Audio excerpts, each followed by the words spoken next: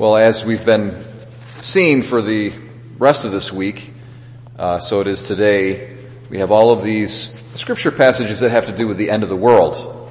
And here we are at the end of ordinary time, liturgically.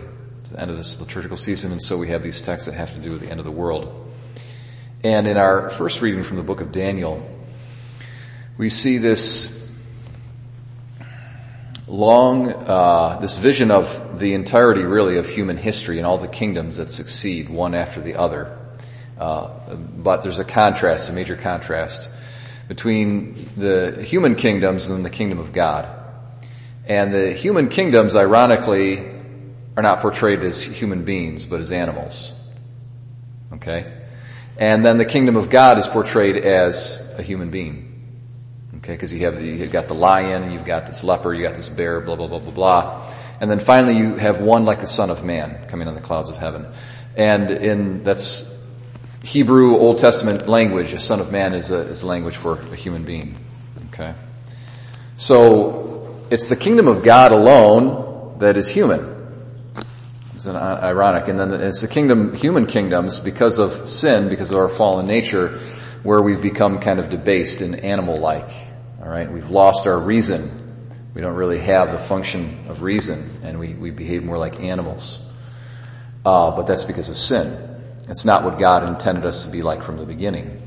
And so He sends Jesus Christ to restore our humanity to us. And Jesus is the true human being. He's the true man. And He, as the Second Vatican Council says, has come to reveal to us not only God, but also the human person and what the human person should be.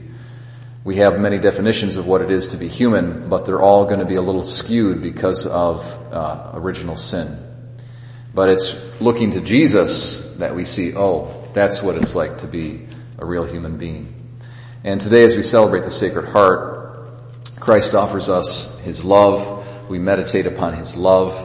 And we see that that's the pathway to a restored humanity, is the love of Christ shed abroad in our hearts, forgiving us, healing us of the wounds of original sin, healing us of our lack of reason and stupidity, okay?